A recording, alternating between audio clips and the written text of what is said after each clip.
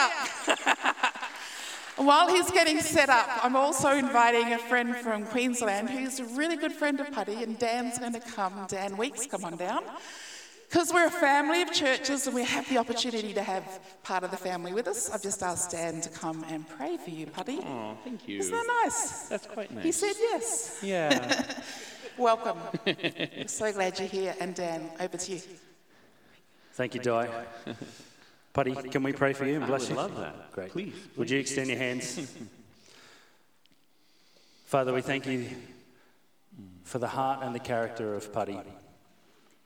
And we pray now, would you release a fresh wave of your spirit upon him as he shares your heart and your character with us this morning. We just say more, Lord. Would you prepare our hearts and our minds to receive? And Lord, would you go beyond our plans this morning and into yours? We just say yes, Lord. More, Lord. Yes, Lord. In Jesus' name. Amen. Amen. You know, I love you guys, and I love many things about Vineyard Australia, and one of them I deeply love is you guys' like collective hunger from the Holy Spirit. So, you know, we're up here praying, and, you know, I'm on the other side of it, right? So I'm receiving it every single time he says, more, Lord. I hear the whole room go, So good. I love you guys. That's why we're family right there. Well, it has been a real joy, a real pleasure to be here these last number of days. If this is your first connection with me, you can probably already tell I'm from a little bit of a different part of the world, but Australia has just a precious place in my heart. This is my third time here over the last 5 years. I pray I'm coming back quite frequently. As time goes, we'll see. But it has just been an honor, and it has been a pleasure.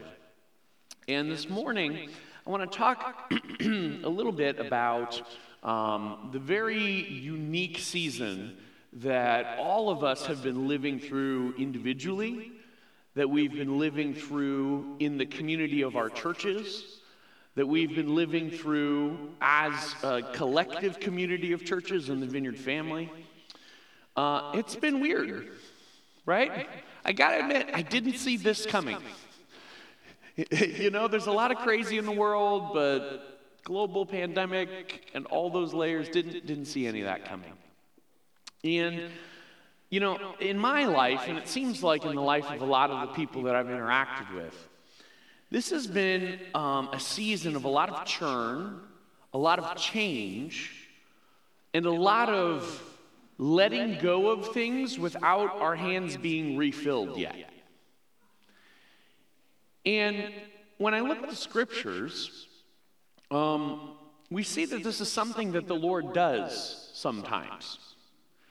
I've found myself actually quite frequently looking at the Israelites and their journey between Egypt and the Promised Land.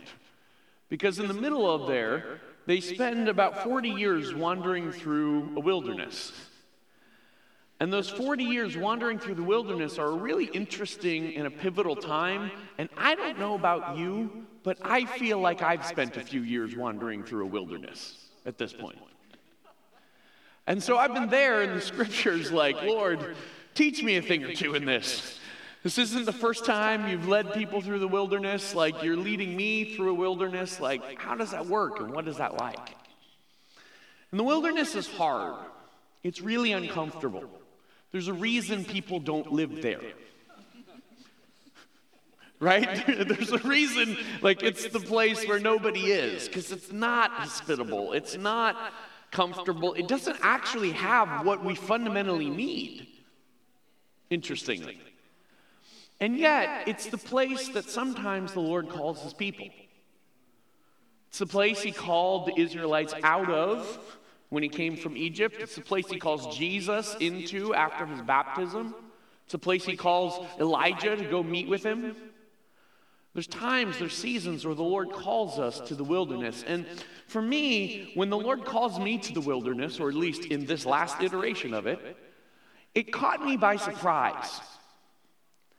And, I have a hunch it probably caught the Israelites by surprise too. Because Moses doesn't show up and say, hey, good news, we're leaving Egypt to go to the wilderness. He said, good news, there's a promised land over there. Let's go to the promised land. And so, the Lord doesn't dangle the wilderness in front of us. He dangles the promised land in front of us. And so we kind of have this expectation that I'm going to step out of Egypt, I'm going to cross the Red Sea right into the promised land. And then we find out, oh, wait a minute, there was a thing in the middle I didn't see coming. But that wilderness season is really important because it's only sort of the first step where the Lord brings us out of our Egypt, our last season, so to speak. That's actually the easy part. It takes God all of, I don't know how long the 10 plagues and all that goes down. I assume that was a month or two, pretty dramatic little season of time. Let's say it's 2 months. It takes the Lord all of 2 months to get the Israelites out of Egypt. It takes the Lord 40 years to get Egypt out of the Israelites. And it's not until Egypt is out of the Israelites that space can be filled with the promises that he wants to bring us into the promised land. And so usually what the Lord does when he's bringing us into something new is he brings us into a place that deconstructs the last season before he reconstructs the next season. And when he does that, what happens is the Lord kind of narrows our focus and brings a lot of things that we would normally juggle in life. He tightens the aperture as it is and dials us in directly and almost exclusively only on him. Now, the Israelites, before they're in the wilderness, we have every indication that this is a people group that, yes, they're being oppressed by the Egyptian government, but they're also a people group that's really thriving. The reason that they're being oppressed is because, they're growing and they're bountiful and they have, property and they probably have livestock. And then they actually get loaded up with a bunch of resources from the Egyptians on their way out. This is a group of people who are used to an established life. And then what happens is God guides them into a wilderness where everything they've relied on in the last season is irrelevant in the current one. Oh, you're a great farmer? That doesn't matter. Oh, you have this fantastic trade that you know how to do? Irrelevant. And it goes more than just our skill sets are irrelevant. Actually, fundamentally, what God does is he puts us in a place where we don't have a map and won't be able to get one. When you're in the wilderness, you're in a place that you've never been before. So you can't do what you do when you're in a familiar place. You're I kind of know the terrain. I know over there would be a good place to grow that. And I know kind of around that bend there's a river and I can get some water there if I need to. And we construct these maps of our lives where we understand how to do things and how to get things. And there's nothing wrong with that. That's all good.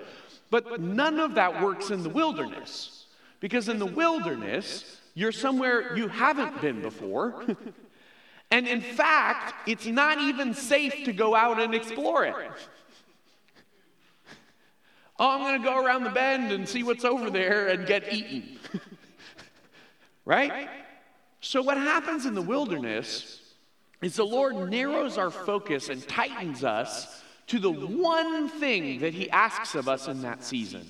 And that one thing is to be incredibly dialed in on his presence. God does not give the Israelites the map through the wilderness. God says, you're going to stay real close to me.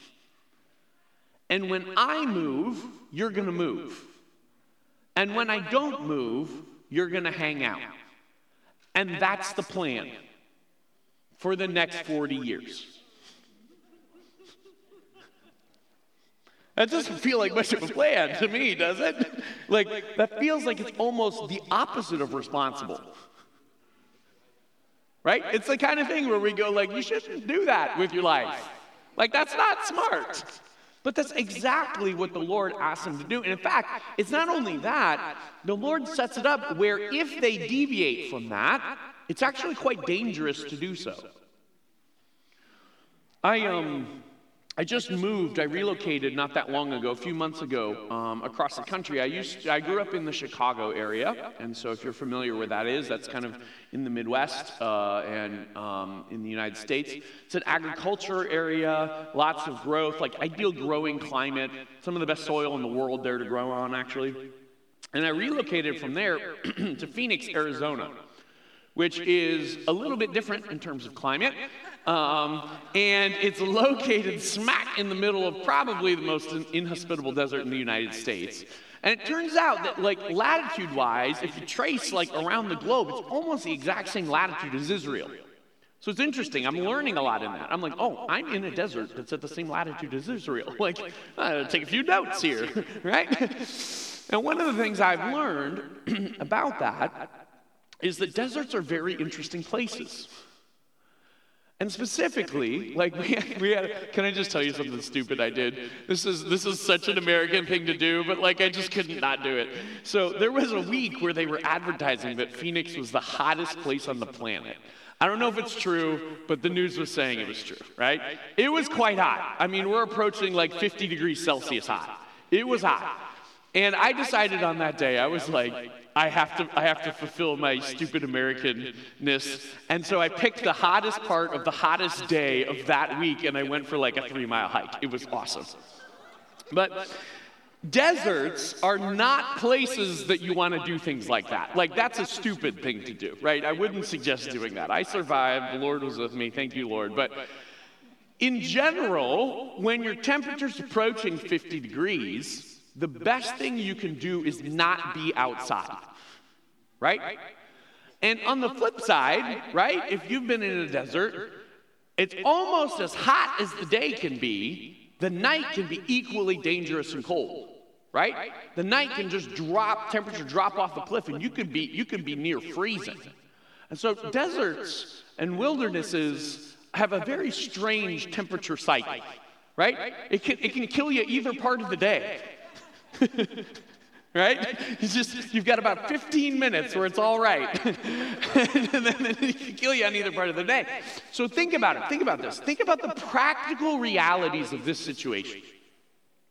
Scholars estimate that when the Israelites left Egypt, there was on the order of 1 million of them. And by the time they get to the Promised Land, there's on the order of 5 million of them. So let's just, because they were there for 40 years, let's split the difference. Let's say you're working with 3 million people. And these 3 million people have a typical age spread. So in the 3 million people, there's like hundreds of thousands of kids. There's hundreds of thousands of elderly people. And you're trying to navigate this group of people through the kind of climate that will kill you 2 times a day. You know what's very important? What would be the best possible scenario in that kind of situation? You'd really love, in the middle of the night, to have a giant pillar of fire that could keep everybody warm. No, actually, we kind of missed this layer. During the day, you'd love to have a giant cloud cover that could take off the edge of the heat and keep people safe. And what God does is he says, guys, you're going to hang with me. Stay tight with me. I'll be the fire you need at night. I'll be the cloud you need during the day. And if you stay with me, this inhospitable wilderness will actually be hospitable. But if you move off of my presence, or if my presence starts moving and you don't, what you'll find is that this really is a dangerous environment without me. So in the wilderness, interestingly, it's God's presence that renders the wilderness livable. And that's what God does with us in this season. He tightens the aperture on us. And he's like, look, I'm not anti you having livestock. I'm not anti you knowing how to farm. I'm not anti all of those things. But in the next season, you need to be a different version of you. This is the bit I miss. I have this weird tendency. I forget that I'm not done. You know what I mean? It's like God puts like a dream ahead of me or something, and I'm like, oh, awesome, I can do that. And I just expect that this version of me can do that. But that's not usually what God's doing. God's like, yeah, to be able to do that, there's actually going to be a different version of you that can do that. Like a version of you that's grown up in Jesus a little bit more. A version of you that's conformed to me a little bit more than you are right now. And so usually the journey actually makes us the person we need to be to do the thing he's calling us to do. There's like a formation in the process that God's very committed to and he loves, and I completely forget about. So I get confused when that's what God starts doing, right? I'm like, oh, wait a minute, God. I thought I was like just like Jesus already. He's like, no, turns out you're not. Turns out we've got a long way to go. So what we're going to do is we're going to pull you real close to me. And we're going to make me the only thing you see and the only thing you follow. I'm going to put you in the place where everything else feels like it gets stripped away. Maybe even good things. Maybe even things that were gifts from me. But they're still stripped away. I'm going to put you in a place that feels unsafe. But you'll see that dialed into my presence, the unsafe place is safe. And we're going to walk there for a little while until something new gets formed in you. I don't know about you, but this rings a lot of bells for the last few years for me. This is how it works.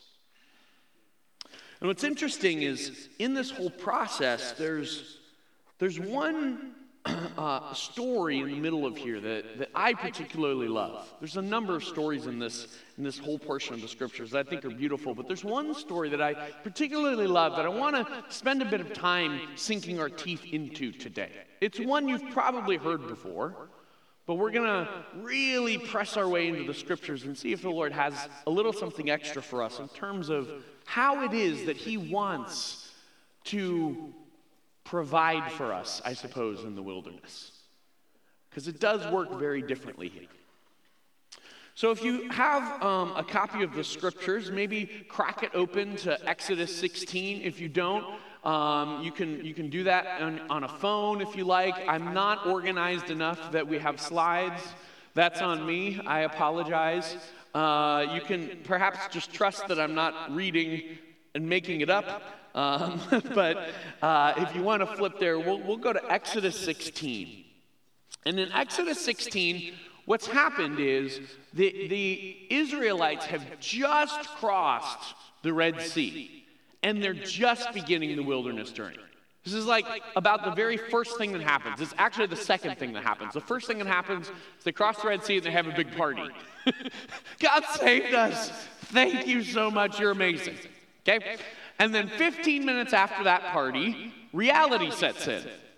And they're like, wait a minute, there's 1 million of us out here in the desert. Like, how are we going to not die? And so this is about the first thing that happens in that context.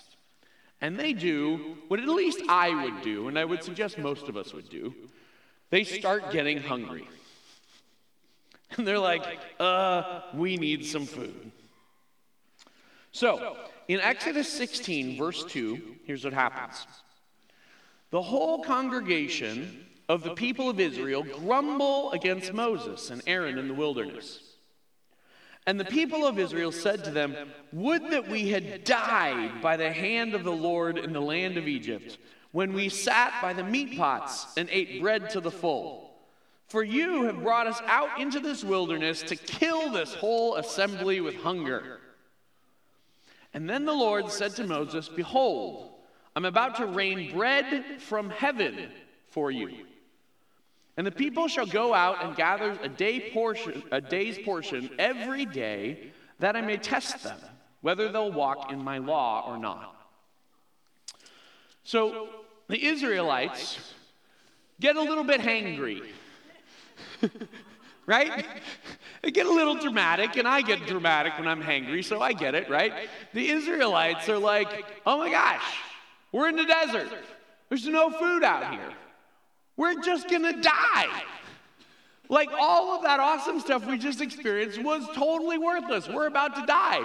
So they're like, if we're gonna die, I mean, I'd rather die with a good meal in my stomach. Like, why'd we even leave? What's the point? You know? And I gotta be honest, I get it. If I'm gonna die, I wanna die with some deep dish pizza. That's what I'm looking for. Give me some steak, okay? Like, what gives? So they start complaining and they start grumbling, and it's easy for us to be a little hard on them, right? But if we're honest, I wouldn't fare any better in that situation. I'd probably be worse. I'd be leading the charge to head back to Egypt. And so they say, this is ridiculous. God just brought us out here to die. Like, what gives? And look at this. This is interesting. The Lord replies, hey, I'm about to rain bread from heaven for you. And tell the people to go out and gather a day's portion every day. And in this, you're going to learn some things about following me, basically. This is really fascinating. Before we just move on, I want to just sit with the oddness of this verse. Apparently, there's bread in heaven?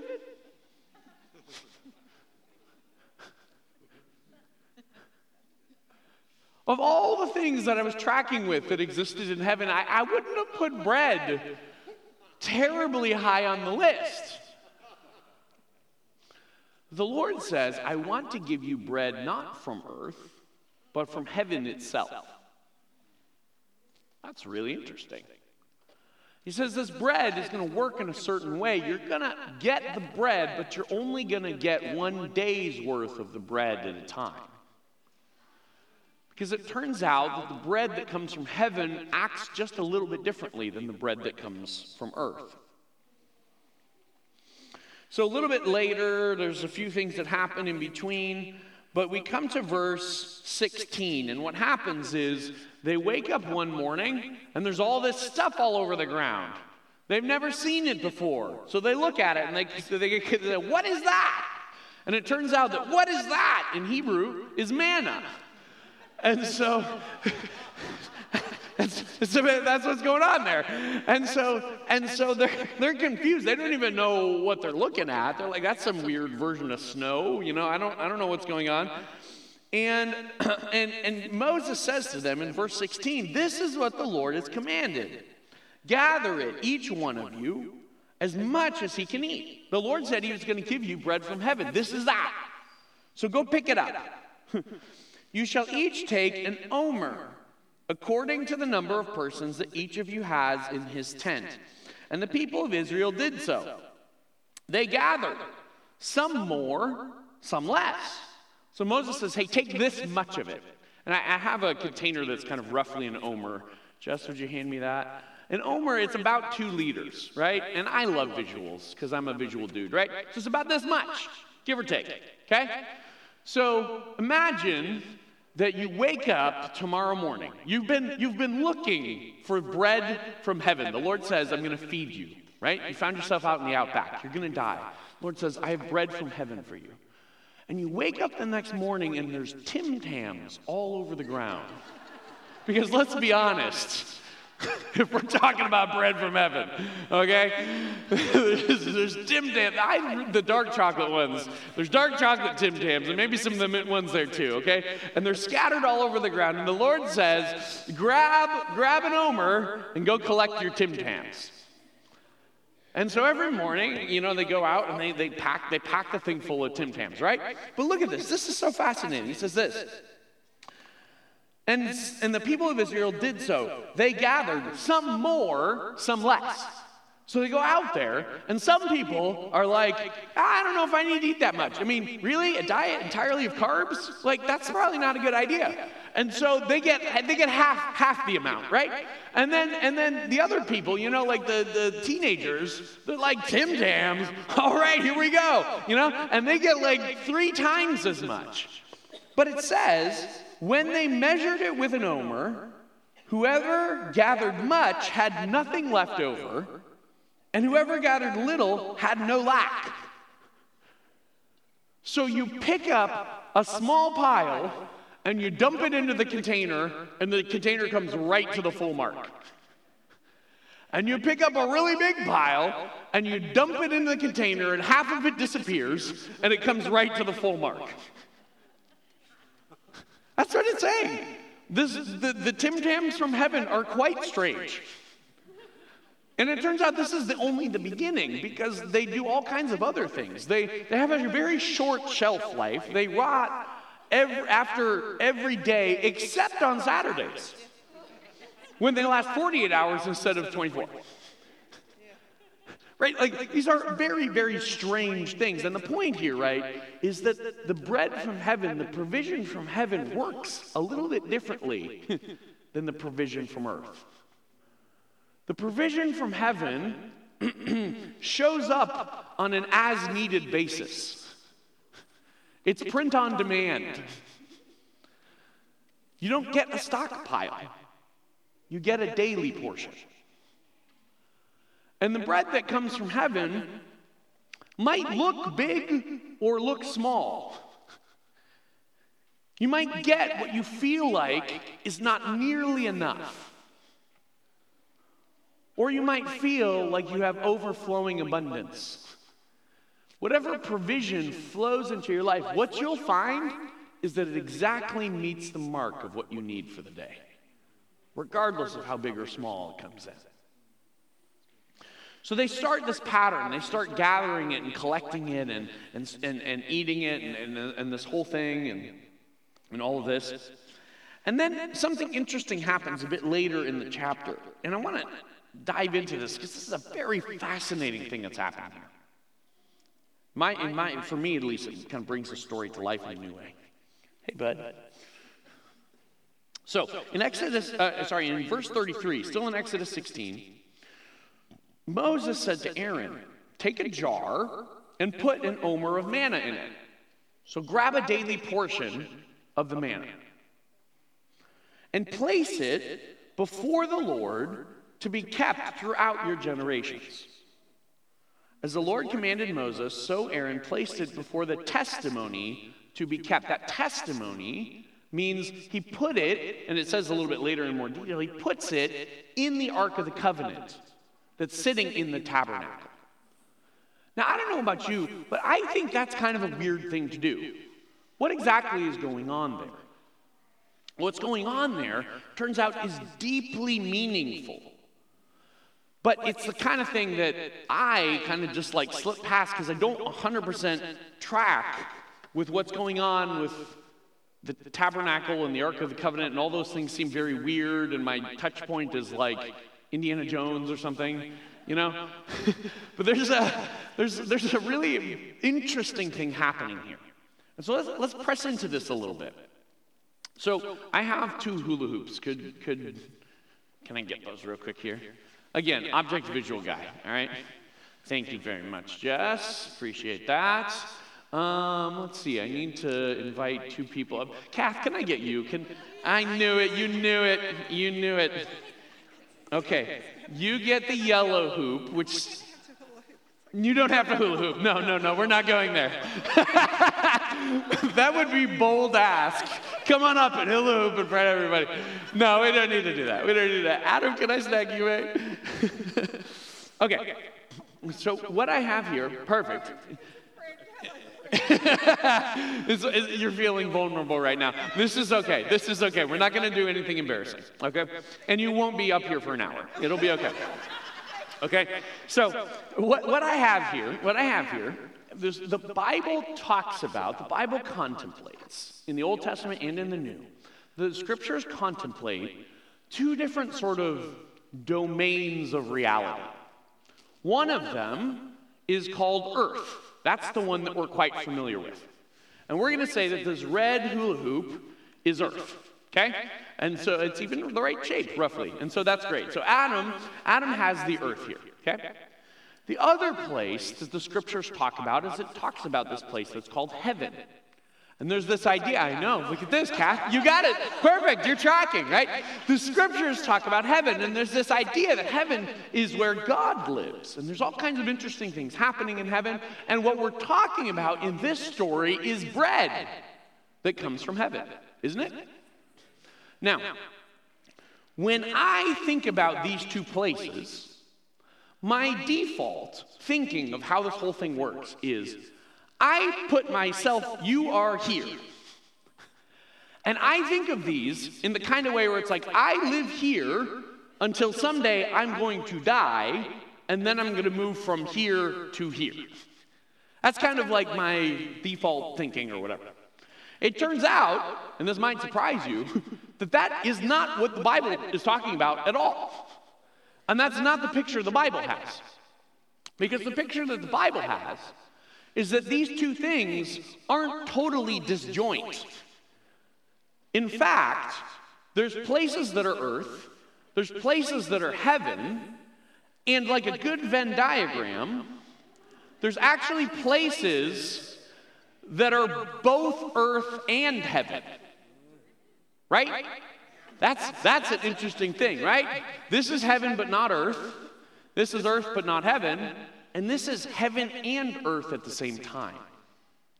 Now, part of what's happening in the Exodus story and with the Israelites is God gives Moses this intricate plan to build this thing called the tabernacle. And he says, if you build it just like the way I'm going to show you, then I'm going to actually come down and live in that tabernacle. And what's happening, what's being set up by this whole thing is this place right here, this place we call the tabernacle on earth, and we call it God's throne room in heaven. The scriptural story is saying that. They're saying, look, most of earth doesn't overlap with heaven, and most of heaven doesn't overlap with earth. But there's one place where the two come together. And that one place is the place where God lives in heaven and on earth. And it's over in that tent. And so that's why, if you walk into that tent unprepared, some bad things might happen to you. Right? Because you have to be prepared to intersect heaven if you're from earth. Right? Now, what's happening here, remember, the story starts where the Israelites are like, we need food, we're going to die.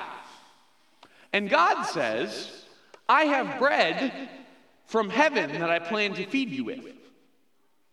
And then this Tim Tam manna stuff fills the ground, and God says this, take a daily portion of it, fill up your Tim Tams, and put it in the place of heaven and earth.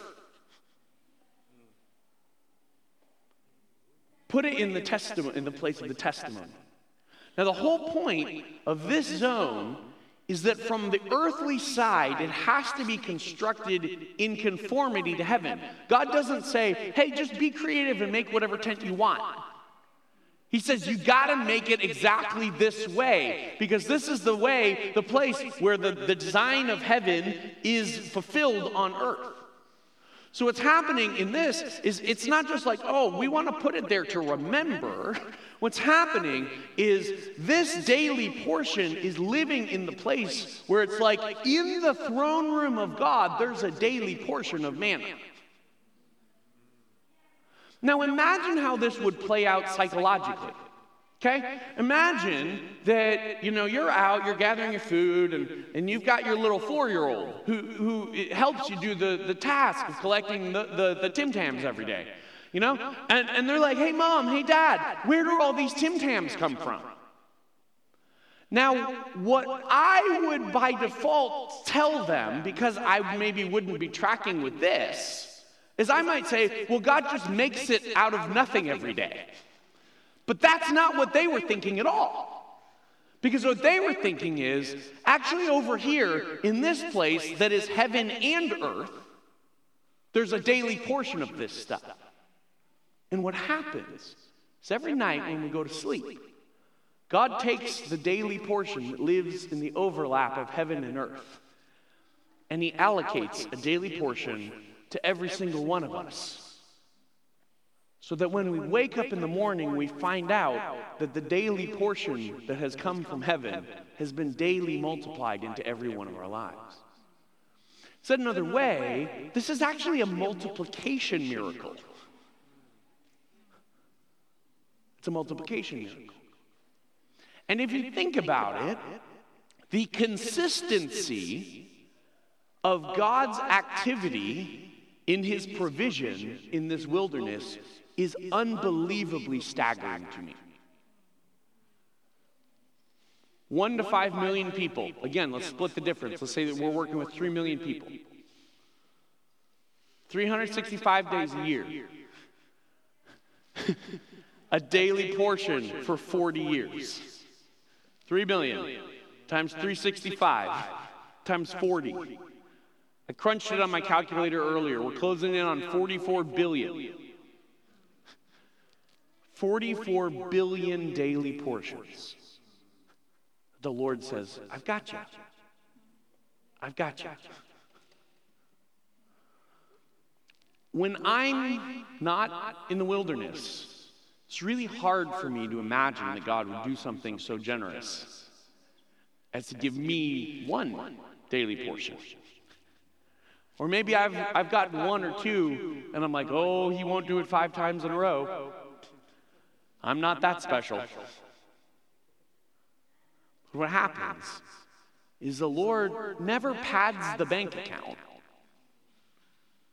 He never goes, well, I'll give you the first 23 billion up front, and then I'll pay out the next billion. That's not what he does. But he is unbelievably faithful. 44 billion times in a row faithful. To give you, to give me, the daily portion we need. Now what's super cool, can I have one of you just hold that there to continue? This visual is getting hard.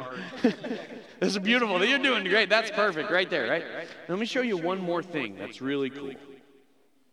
So this verse, or this story, it's not only a fun story for us that you might have heard before, and this probably isn't the first time you've engaged with this, but it's an incredibly foundational story for the Israelites themselves, right? It's like, this is what God did. Like, this is who we are. It's really, really interesting. And that story lives in the Israelite consciousness.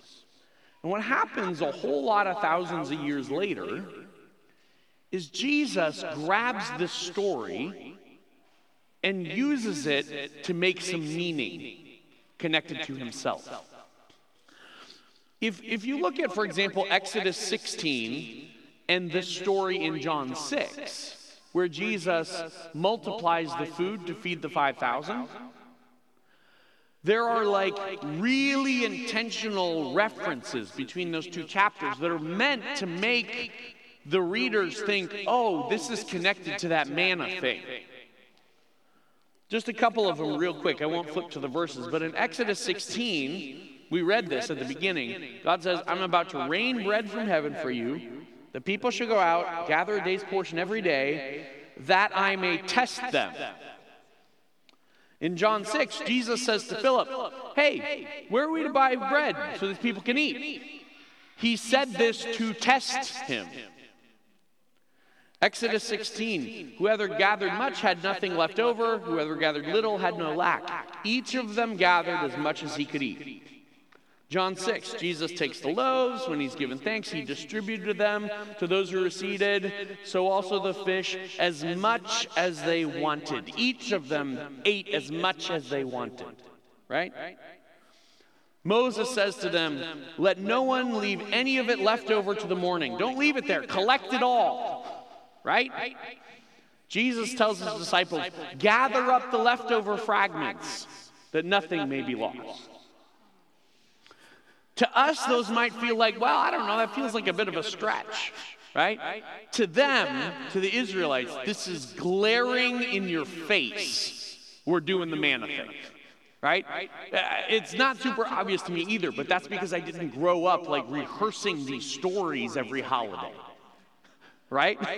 If that's what you do, then these little bits and pieces scream to you, manna, manna, manna. So Jesus is grabbing this manna idea in the whole multiplying of the food to feed the 5,000. So the Jews, they actually pick up on this. And they're like, oh, I get that you're doing the manna thing. And so the Jews actually go to Jesus and they're trying to work it out. They're like, are you saying you're Moses here? What exactly are you doing? I don't understand the meaning that's sitting behind this. Because there's like layers that's going on here. One of the layers is just the sheer provision, like God provides. Those people were hungry, they needed to eat, and God provided and met them, right? But sitting inside of it, in another layer, there's some kind of statement that's being made about who is Jesus and how does all of this work. And so the Jews are trying to wrestle through that, and they're like, are you saying you're Moses? Are you saying not? Like, what's going on here? And so they... in John 6, I'll read this. This is starting verse 31. They're talking with Jesus, and they're like, our fathers, they ate the manna in the wilderness. As it's written, he gave them the bread from heaven to eat. You see, they're dialing in. They're like, we're trying to figure this out. And Jesus says to them, truly, truly, I say to you, it wasn't Moses who gave you the bread from heaven, but my Father who gives you the true bread from heaven. For the bread of God, now look at this, the bread of God is he who comes down from heaven and gives life to the world. So he's like, don't get this mixed up. Okay, we're not in a debate about Moses. Honestly, it was God that did it in the first place. Okay? So like, let's not get caught up on Moses here, right? But the bread from heaven is he who comes down and gives life to the world. Dial in on the bread here, guys. Pay attention to the bread, right? And they said to him, sir, give us this bread always. We'd like that bread. I like bread from heaven. I heard it was pretty good. It tastes like Tim Tams, they say. I would really like some of that bread, right? And Jesus says this. Jesus said to them, I am the bread of life. And whoever comes to me shall not hunger, and whoever believes in me shall not thirst. What's going on here? What's going on is Jesus is saying, look, guys, you heard a story. It was a story about there being a daily portion that lived in the place of heaven and earth. And out of that daily portion, God faithfully multiplied over 40 billion times to meet your every need.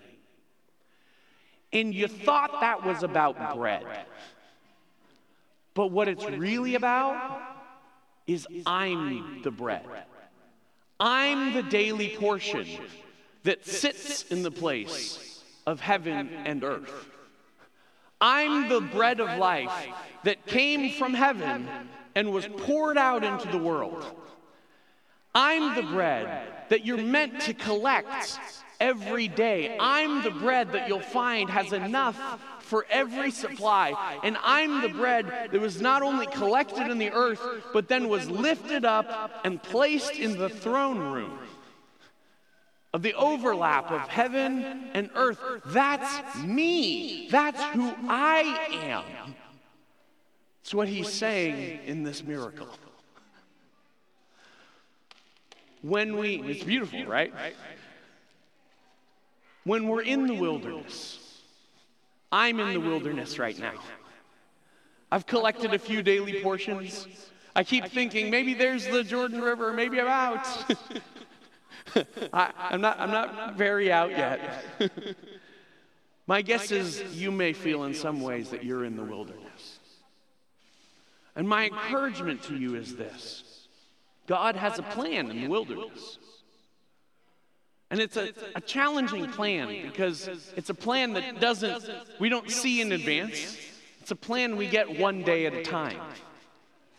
It's a plan that some days feels like we have enough for the day, and some days it feels like we probably don't have enough for the day. But every night, when you and I sleep, God takes a daily portion of Jesus himself, and he hides him in the day we have ahead.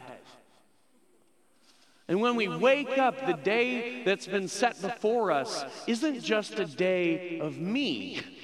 It's a day in which the very bread of life has been scattered into the day I have ahead. And that portion of Jesus lives in the day ahead and is there as my provision, but you know it's not going to keep past the day. I have an opportunity to collect something of Jesus that day that's only on the table that day. But there's never a day where it's not there. There's never a day where he hasn't been multiplied forward into my life. And there's never a day when the instruction isn't the same instruction as it was to the Israelites. Go collect your daily bread.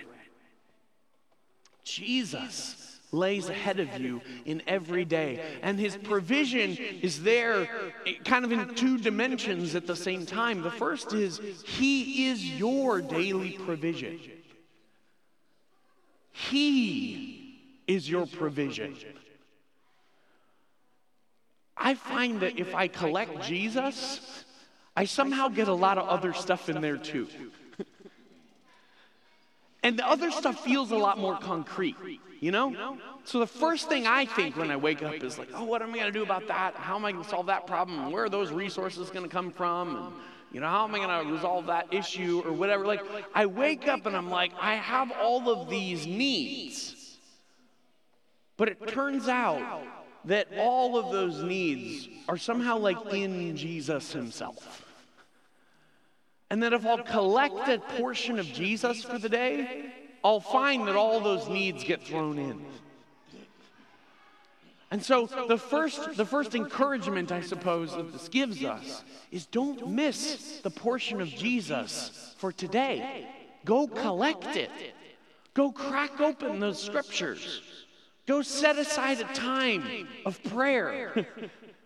Go fast your breakfast. I don't know what it is. Go spend time out in nature. Go share your faith. Go serve the poor. Go bless. I don't know what it is. And each of us have a different growth journey in that with God. And it's beautiful because there's ways in which God uses a lot of things for a lot of us. And at the same time, there's ways where it's deeply personal and it's made just for you because God knows exactly how he made you. But whatever that is, don't miss the daily portion of Jesus for today. It's actually only on the table today. And there's no condemnation in that. Don't beat yourself up. But it's simply a statement to say it's that precious. Why would you miss a day? And so Jesus buries his provision for ourselves. I'll put that right back there when you guys grab that again. He buries himself as our provision, but he also buries himself in our day as the provision for others too. And so Jesus buries himself in our day. And we run into these little moments where Jesus is present in a moment. And it's like, hey, you know what you could do? You could just take a minute and encourage that person. You could just take 30 seconds and step into a little bit of an awkward moment and offer to pray. You could take just a minute and you could say, hey, you know, I know that struggle because that's been my struggle. And you know where I found the solution for that struggle? In my daily portion of Jesus. He buries himself in our days. And what's on the table for this day today is only on the table for this day. And so we collect it by stepping into those moments. We collect it by meeting God's initiative. And that's what he does today. And then the next day you wake up and he's hidden himself all over again. My kids have these little books, I'm sure they have them here too, that we call them look and finds, where it's like, it's this really complicated picture, and it's, like find these 12 things, among the million other things or whatever. And it's kind of like that, like our life is a Jesus look and find. Like you wake up and you look at the calendar and it looks really busy, and all these relationships, and that looks really complicated, and somehow buried in all of those details is Jesus hidden. And we get the beautiful task of stepping in and going, oh, there he is. Oh, I found him. And oh, I haven't found him in this part yet, but I'm going to keep looking. We're going to get him there. Your life is a Jesus look and find, because Jesus has been multiplied as a daily portion of provision for you. I don't love the wilderness. I don't know that any of us do. The Israelites grumbled for like 40 years, and then they eventually got out of it, right? But what I have found is that in the wilderness, when God does dial all those other things away and bring me to basically the one central focus, who he is, there's an unbelievable sweetness in meeting him in that daily portion. There's an unbelievable sweetness in life actually kind of coming to a sort of simplicity there, right? Like, I like a lot of things. I like my life to feel full and all of this stuff, but when it's like the one thing that's actually the only thing becomes the sole part of your focus, it's weird, it's uncomfortable, but at the same time, it's like life clicks into focus in this beautiful and powerful way. And it's probably true that we're going to live through this wilderness season, whether we're intentional about it or not. I don't know how long it lasts. But most of us, we're going to survive just because, our heart's going to keep beating through it. Biologically, you're going to live through the wilderness, right? That's actually not the question on hand here. The question on hand is, are we going to seize the wilderness? Are we going to say, this is the time of the 44 billion daily portions? How many can I scoop into my life? Because there does come another time in the next season. The promised land is nice. You step in and it's like, hey, there's already vineyards here. That's actually the word they use, right? There's already vineyards here. We didn't even have to plant our own farms, and we have homes, and we don't have to live in tents anymore. And we can actually accumulate resources, and we can do that normal life thing again. And that's great, and it's good, and it's beautiful. But what you don't get in the promised land is manna anymore. You don't get the same thing, and that's not to say Jesus isn't faithful and doesn't keep giving daily portions and whatever, but there is something unique about the way it works here. I want to make the most of that, friends. I'm kind of jealous for that. If I'm going to live through the wilderness either way, I want to get every bit of what's on the table today. I want so many Tim Tams. And I believe that you probably want so many Tim Tams too. Let's stand and pray. Thanks, friends.